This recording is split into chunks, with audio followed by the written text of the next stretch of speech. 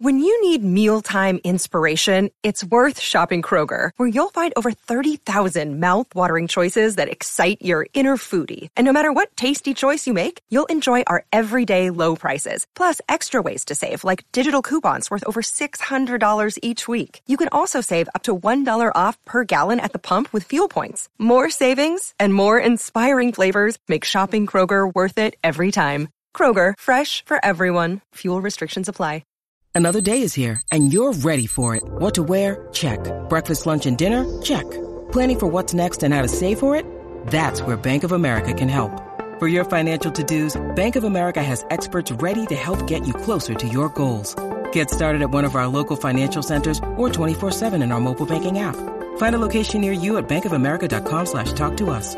What would you like the power to do? Mobile banking requires downloading the app and is only available for select devices. Message and data rates may apply. Bank of America N.A., member FDIC.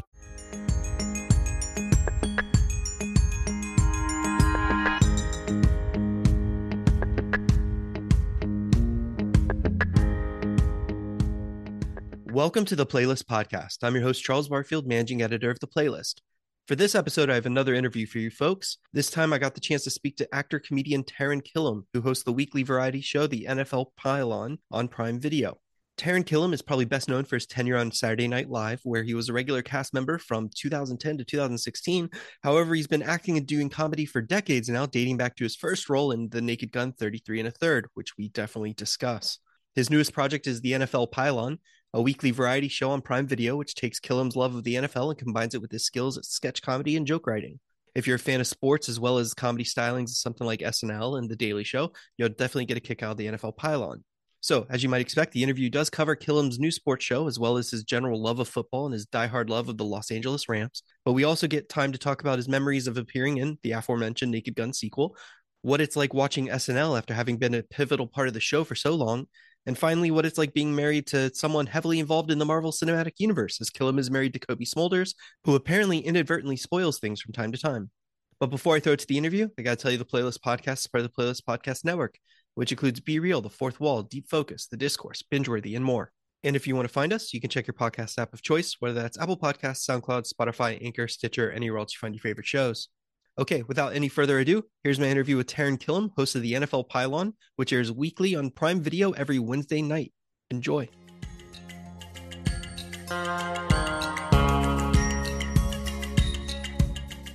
So I have to admit, this is a little weird for me because I typically don't get a chance to nerd out about sports on the podcast because I'm always talking to like actors and directors, and they know more about like the history of cinema than a 3-4 defense. So this is exciting to talk about sports for a little bit. So thanks for joining me.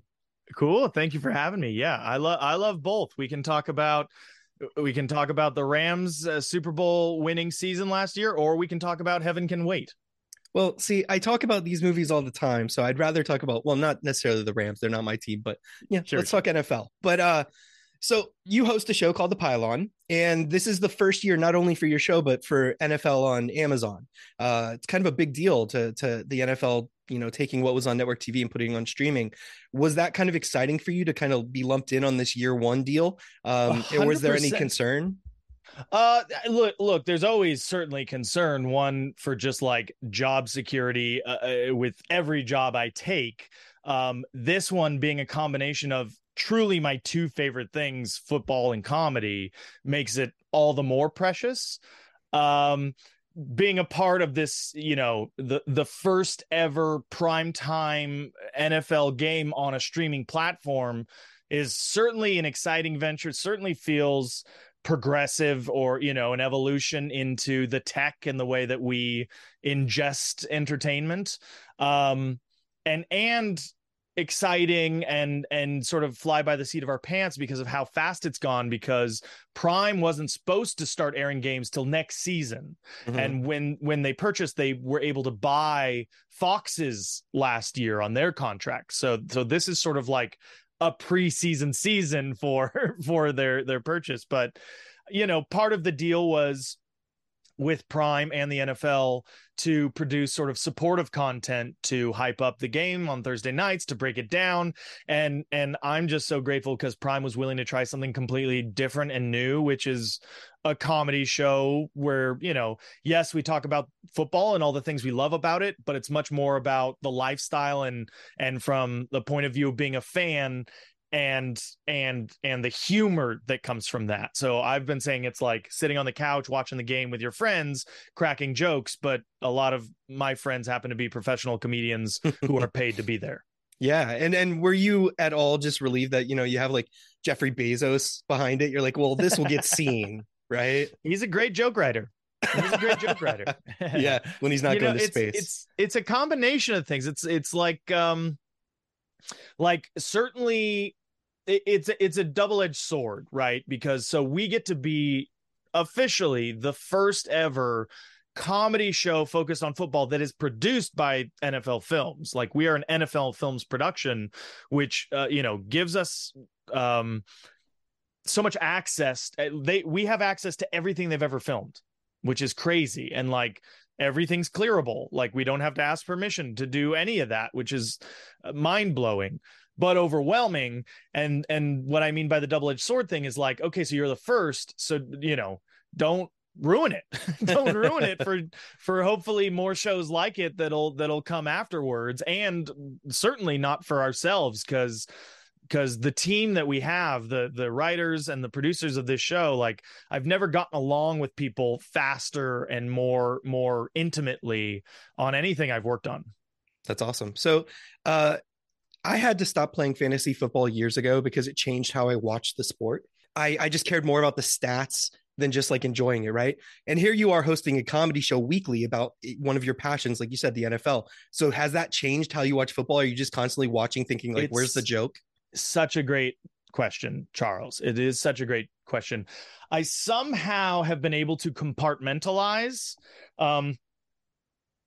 my Rams fandomship relationship to football, because I did see warning signs, like even in the first week, like the first game, season opener against the Bills, Rams-Bills at SoFi. Like, I love football and I love watching football and I love going to the stadium early and tailgating and getting ready and hanging with friends. And when the game starts, I love watching the game. Like, I already want to have had my drinks and nachos by the time kickoff happens, because I like watching the game. And because of this show, there was like professional responsibilities happening at the game, which were incredible and super helpful to the show. Like, you know, doing interviews down on the field and doing pregame stuff. But it certainly interrupted my flow and vibe as just a fan. And so, like, I was like, I sort of marked that, where I was like, I don't want everything that I love and enjoy about being a fan of this Los Angeles football team to get tainted by the work. And I will also say, like, the work itself thus far, we've done 7 episodes, is still really fun, and still we come at it from a place of enthusiasm and passion and love for all things football. But I did clock it almost immediately. Like, this is where I shouldn't cross the streams. Yeah. And another thing that was interesting to me, and you kind of mentioned it, doing interviews and whatnot, you speak to a lot of athletes, or former athletes too. And it's kind of in a comedic situation. You're not doing like these, you know, inside the NFL hard hitting interviews, but you're trying to make these athletes funny, and they're not known for being funny people. So how has that been? And have you hit any hurdles there? We've been spoiled, quite honestly, because we hopefully our reputation will only build as a place where, if you are a former athlete and you're commentator curious, there's a show you can go to where you can be absolutely ridiculous and the pressure's off and nobody cares about your hot take, your thing, and you can just have fun. It can be joyous and it can be fun. Because we had DeMarcus Ware hyping up the London games and that he was sort of like an Anglophile in love with all things British. And he was so game and he was so funny. And our writers do a really, really good job of, when we are having, you know, a retired player come in, that whatever the bit is, the player will always succeed. Like the player should never look like the butt of the joke or anything. And then we had Ricky Williams last week. I was just about to mention that. And so funny. He killed it. Oh, I'm so glad you think so. Cause like, I was like, he is awesome. He was so game. And you have to run the stuff by them beforehand too. So nobody's like being ambushed with something that would make them uncomfortable, make them feel bad. But Ricky was that combination for me, at least, where we're like, we'll write funny information that people know about his personality. And even if he just says the words, it'll be fun. But he made it so much better than it was written. He killed it. So yeah, I hope we do a lot more of that. Yeah, I just, when you brought Ricky on and he starts doing just like weed jokes, I was like, oh, this is so obvious. Why? I mean, like, I know that it's been made fun of, but he's never really been in on the joke, totally, which is great. Yeah, so thanks. If, like we were talking about, you have a lot of creative control over this. It feels like you do, at least, being able to kind of push the boundaries a little bit. But this is an official NFL show. So have you run into any awkward emails from the NFL yet? We have. We have, of course. I will say, like, coming into it, I thought there would be so many more. But there's definitely, like, there's a vibe of, I think they're always owner conscious. Right. Like if it seems like we're attacking an owner, those are the first people to complain, kind of thing. And those are the people who hold a lot of sway as well. We do try to, when I came in, I was like, let's not punch down. Let's be celebratory. Let's make ourselves the butt of the jokes. And we have maintained that. However, being a sports fan and kind of really having to analyze it from a professional comedic standpoint, the culture is critical. It's a critical culture. It is, you bum, you know what I mean? Like, hey, you didn't do the thing, and that is such a part of culture. So to ignore that completely, or to make everything, like address everything with rose-colored glasses, is not good and just not honest to the culture of sports fandom. So, but at the same time, who are we to like rag on these players, these professional athletes who do things that we could never dream of accomplishing, so it's really kind of trying to fine tune that tone of like, when is it the right time and deserving to poke somebody, and when is it just sort of like low hanging fruit? Right. Well, I specifically thought of that question to ask you because I was watching the episode where you joke about Robert Kraft's wedding. Yeah. And I'm like, there's so much more like topical stuff that, could have been mentioned. And you stuck to what was funny without trying to make a point or anything. And I was like, oh, that's pretty clever. Oh, thank you. Oh, I'm glad you like that. Yeah. I mean, even in that, like, you're addressing something that's off the field. Off the field always gets a little bit more risky, right? Because like, I think that there's sort of an unspoken contract where if you play football, you coach football, you own football, if you're on the field, that's your business, that's your livelihood, and that's fair game. And then the second you go off the field, it gets a little more gray. It becomes a gray area. But Kraft, this is a billionaire guy who's getting married and he's promoting it and hyping and they're putting all the press out there and stuff. And again, like there were areas of that we tried to avoid, you know what I mean? That we were like, there are areas that could be sensitive and also could be mean-spirited. Right. And that's not fun. But to make a show of a New England football owner, cardboard magnate who threw the party of the century and all the football celebrities were there, there's something fun in there. And coming from SNL, especially, like impression parades or, anything where you can have a revolving door of weirdo characters come through is always sort of a pretty ripe structure. So you don't do like a Tom and Giselle mad at each other at the Punch Bowl joke. You do something stupid like a New York taxi driver or pizza rat, cliche, absurd, intentionally absurd and stupid, because, if viewers aren't going to like it, at least the reason they're not liking it is because they just don't share our weird sensibility, as opposed to, oh, those are mean people. Those are mean people with dark hearts. Yeah. Yeah. And you don't want Tom Brady coming after you. You don't want I mean, Tom coming he's after a you. little older, but he can He's still. older, but he's also going to have some free time pretty soon, I think. So I feel like when people mention Uber fans of the NFL, especially celebrity fans, you always get kind of brought up. Now you've kind of made that one of your things. How do you feel to be the poster child for the LA Rams fandom right now? If I am, I wear that badge with honor. I'm enough of a fan to know that there are bigger fans. You know what I mean? Like, I think Danny Trejo, honestly, like, is one of the big. He's been very vocal for the team, which is amazing. And you definitely have to say that to his face. And I for sure would, because I'm not going to get beat up by machete. Because I could be very easily. No, for me, it's a very personal thing. It's a weird thing that it has bled into my profession. And I certainly had zero aspirations for that to happen, because wanting to be a diehard fan of a football team from the city I'm from has been a lifelong aspiration for me for a very personal reason. I love the game and I love where I'm from. And I really like the idea of, if I should be so lucky to be a season ticket owner over a long period of time, so that when I've got grandkids, again, if I should be so lucky, the fun thing they get to do is go to a football game with grandpa. Like, I will have lived a full life. That's my Kate Winslet walking up the stairs to see Leo DiCaprio at the top moment for me, is like walking into SoFi and all my family are around my season seats, but I certainly have made no secret of it either. Like, I haven't gone like, this is just for me. I've been clearly very vocal about it.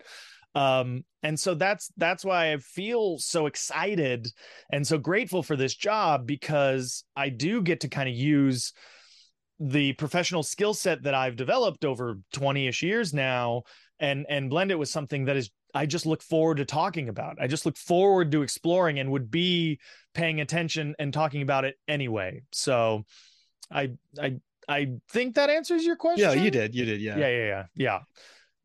So I want you also to pull back the curtain a little bit here for me. What's the coolest perk you've gotten from the hosting the Pylon so far? From hosting the Pylon. Okay. Because now, you, like you said, you have all this access. Yeah, it's true. I'm trying to think coolest, you know what I mean? Like, the NFL West headquarters are an incredible facility.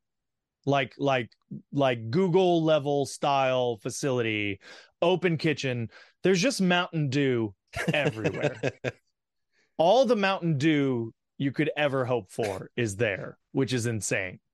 I think the coolest thing, in a very sincere way, is the stuff we talked about earlier. Like, I got to meet DeMarcus Ware. I got to meet Ricky Williams. We've had Andrew Whitworth contribute to the show. Like, kind of getting to ingratiate myself to players out of uniform has been by far the most exciting and, to me, cool thing as a football fan.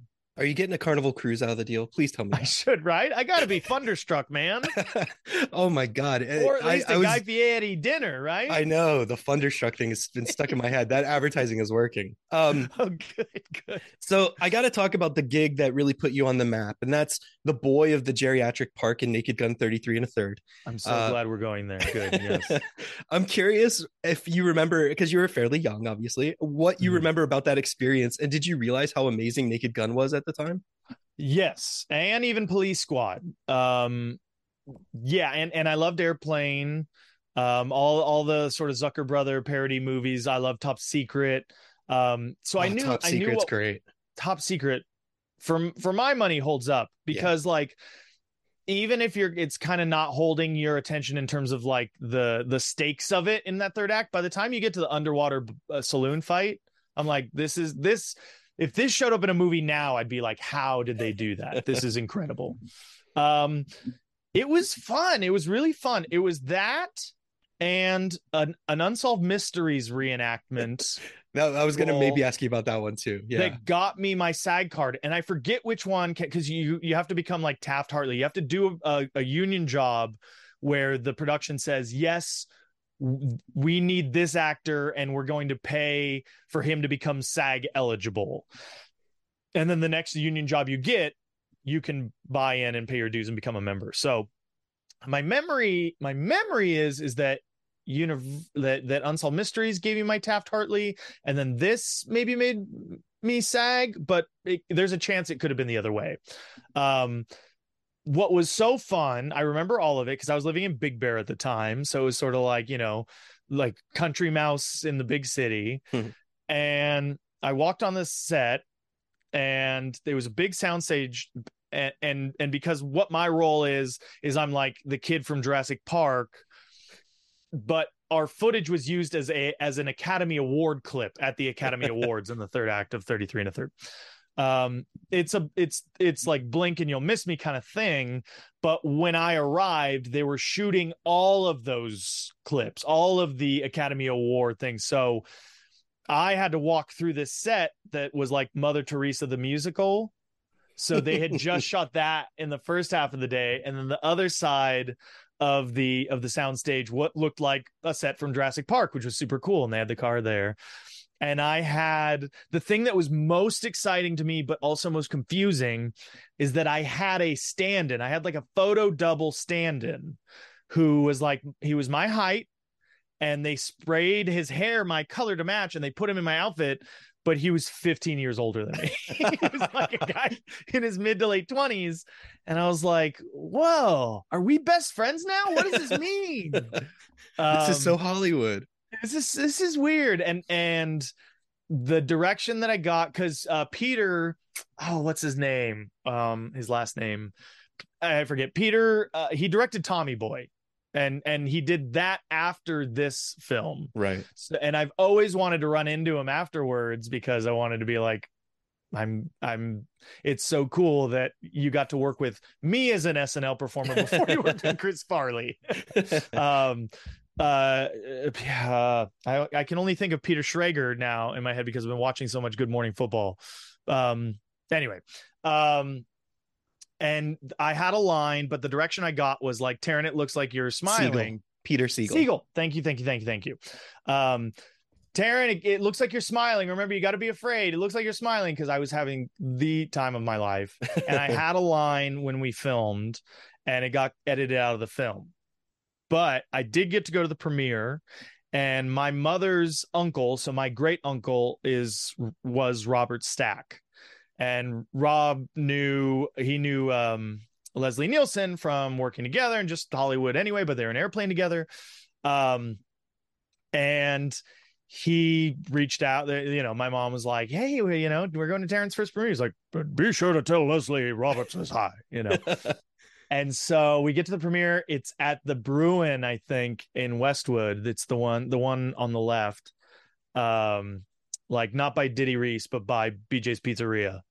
And I go up, and there's like a procession. There's a line. Leslie's sitting at the back of the theater, and there's a line of people waiting to talk to him and say hi. And I wait my turn, and I'm super nervous because I'm 11 or 12 at this point. And I go, Mr. Nielsen, hi, my name is Taran, and my mom's uncle is Robert. Robert Stack said that I should say hi to you because he's my uncle, and I'm in this movie. And I do the whole spiel, and I get it out, and he just goes, what did he say? I can't hear him. I couldn't hear a thing he said. And I said, and so then I kind of yelled like, my uncle's Robert Stack. I'm in this movie. And he was very gracious. And he's like, oh, well, yeah, enjoy the movie. I love Bob. And I go back to my seat, and I'm like, Mom, I blew it. And at the end of the movie, though, I'm waiting in the lobby. My mom went to the restroom. I'm in the lobby, and Leslie walks up to me. And he's like, what'd you think of the movie? Did you enjoy that? And he's like, you did a fantastic job. Please say hi to your uncle. Like, he remembered, which made me love him, even if I could have loved him even more. And then this is 100% true. No exaggeration. The next week, we're back in Big Bear. I'm watching TV in the day, and a commercial with Leslie Nielsen comes on, and he's selling hearing aids. Yeah. He's like, I'm Leslie Nielsen, and I'm got a hearing aid. And it, for whatever reason, made me feel so much better. Yeah. Because I was like, it wasn't me. I didn't mumble. I didn't blow it. He's just going deaf.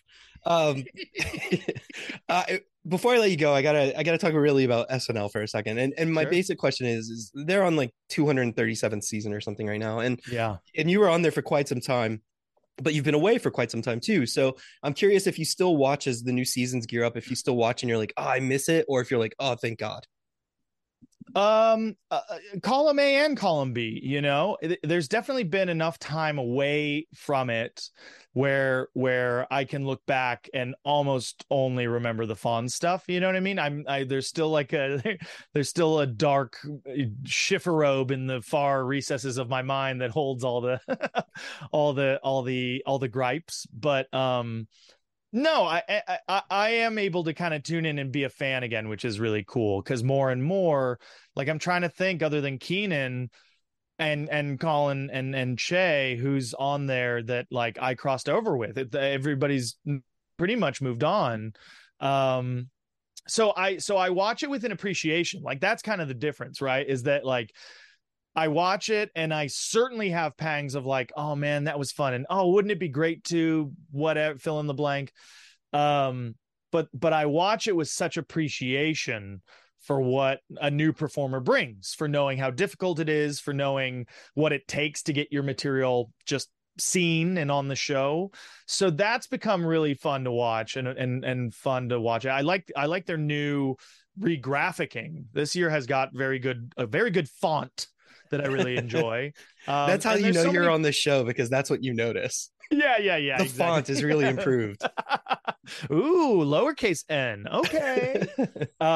No, I what it did for me is, like, before I was on the show, it's always kind of been my religion. You know what I mean? Like, the be all end all of sketch comedy. It is the Parthenon of American comedy. And one day I will go there and I will ascend the mountain and I will make my mark. And before I was on the show, had such strong opinions of what was good on the show, what was not good on the show, what they should do more of, less of. And then you get there, and maybe it's different for others, but for me, it was literally night and day, where I was like, oh, this is so hard to do. And it's so impressive what every single person on this show does, in front of the camera, behind the camera, around the camera. There's no show like it, and there just really never was before and never will be again. You know what I mean? I know, like, you can say, yes, there were Carol Burnett's and there were variety shows, but the way that SNL implanted itself in the cultural zeitgeist and remained and presented a structure that has not had to evolve that much in 48 years is just out of this world incredible. And so, like, you know, as the sand falls through the hourglass for me, I just kind of look back with more and more pride and more appreciation, certainly. And so when I tune in the new ones, I'm not watching every week necessarily, but I'll see clips, or if there's a host I'm excited about, I'll tune in, and they're doing great. Yeah. It's funny you mentioned, like, they don't have to change. When they do change, it actively does not work out. Like, they'll try something new and people are like, no, that's not what you guys do, which I always thought was fascinating. Totally. I mean, Lonely Island don't get half the credit they deserve, I think, for revitalizing the relevancy in the way they did with their digital shorts. Like, that to me is the biggest sort of like DNA shift and evolution that's happened in the last 10, 15 years. Is with the rise of YouTube and all that. Yeah. So before I let you go, one last question. You're married to Maria Hill, aka Kobe Smulders, and I'm a big Marvel nerd. So cool. I always wonder this. Do you ask for spoilers, or do you keep away, or does she just say, like, no, you're not getting them? It's evolved. It certainly has evolved. When she was auditioning to just possibly be in it, I was like, if you don't journal every GD detail of everything that happens to you that day and relay it to me, I want to see other people. So she actually, like, against her NDA, kind of snuck me a shot from her screen test in her like black onesie, which I still have and love. And then, like the first Avengers, I got to visit the set, and like, this is interesting. I've never thought of this, but in a similar way to my one day on Naked Gun 33 1/3, we had to walk through the Calcutta set or the wherever Banner is, right? When Black Widow's there and recruiting, when Natasha's there recruiting him, they'd filmed that the day before, so we walked through that set. And Joss was kind of relaying like what like these intimate moments of, he's like, we shot something and we thought of it on the day, and Banner holds the crib and he goes, we don't always get what we want. I'm so excited to cut it in the movie. And then on the other side of that set was the helicarrier bridge, right? Oh, and cool. Getting to walk around all of that and see that and watch them film one of the last shots of the movie, like what happens, they'll come back again, it's her and Sam, and then she walks down the bridge and it comes up, like I watched them film that thing, so cool. But then when she got called out for Endgame and like didn't even have to provide a spoiler, she's like, I'm at a funeral for the thing, like that was one I wish had been preserved, right? That was one that I was like, that would have been a big moment to be surprised at, like I knew it was coming, so I'm watching for it. And in a way, like created its own like heightened game of like, is this where he's going to get it? Is there? And they just landed that ship so beautifully, in my opinion. So that was one where I was like, all right, I don't need to, I won't pry. I won't pry if they come out naturally like that. But then this is fun. This is sort of an inverse spoiler, one she couldn't have possibly spoiled. We were at the opening of Star Wars Land here at Disneyland, which I pushed so hard to be present at. It's the thing that I have hustled for more than any role in my entire career, was get me to Star Wars Land. And we were there, and Kevin was there, and she'd already filmed Far From Home. Like done, did it, filmed it.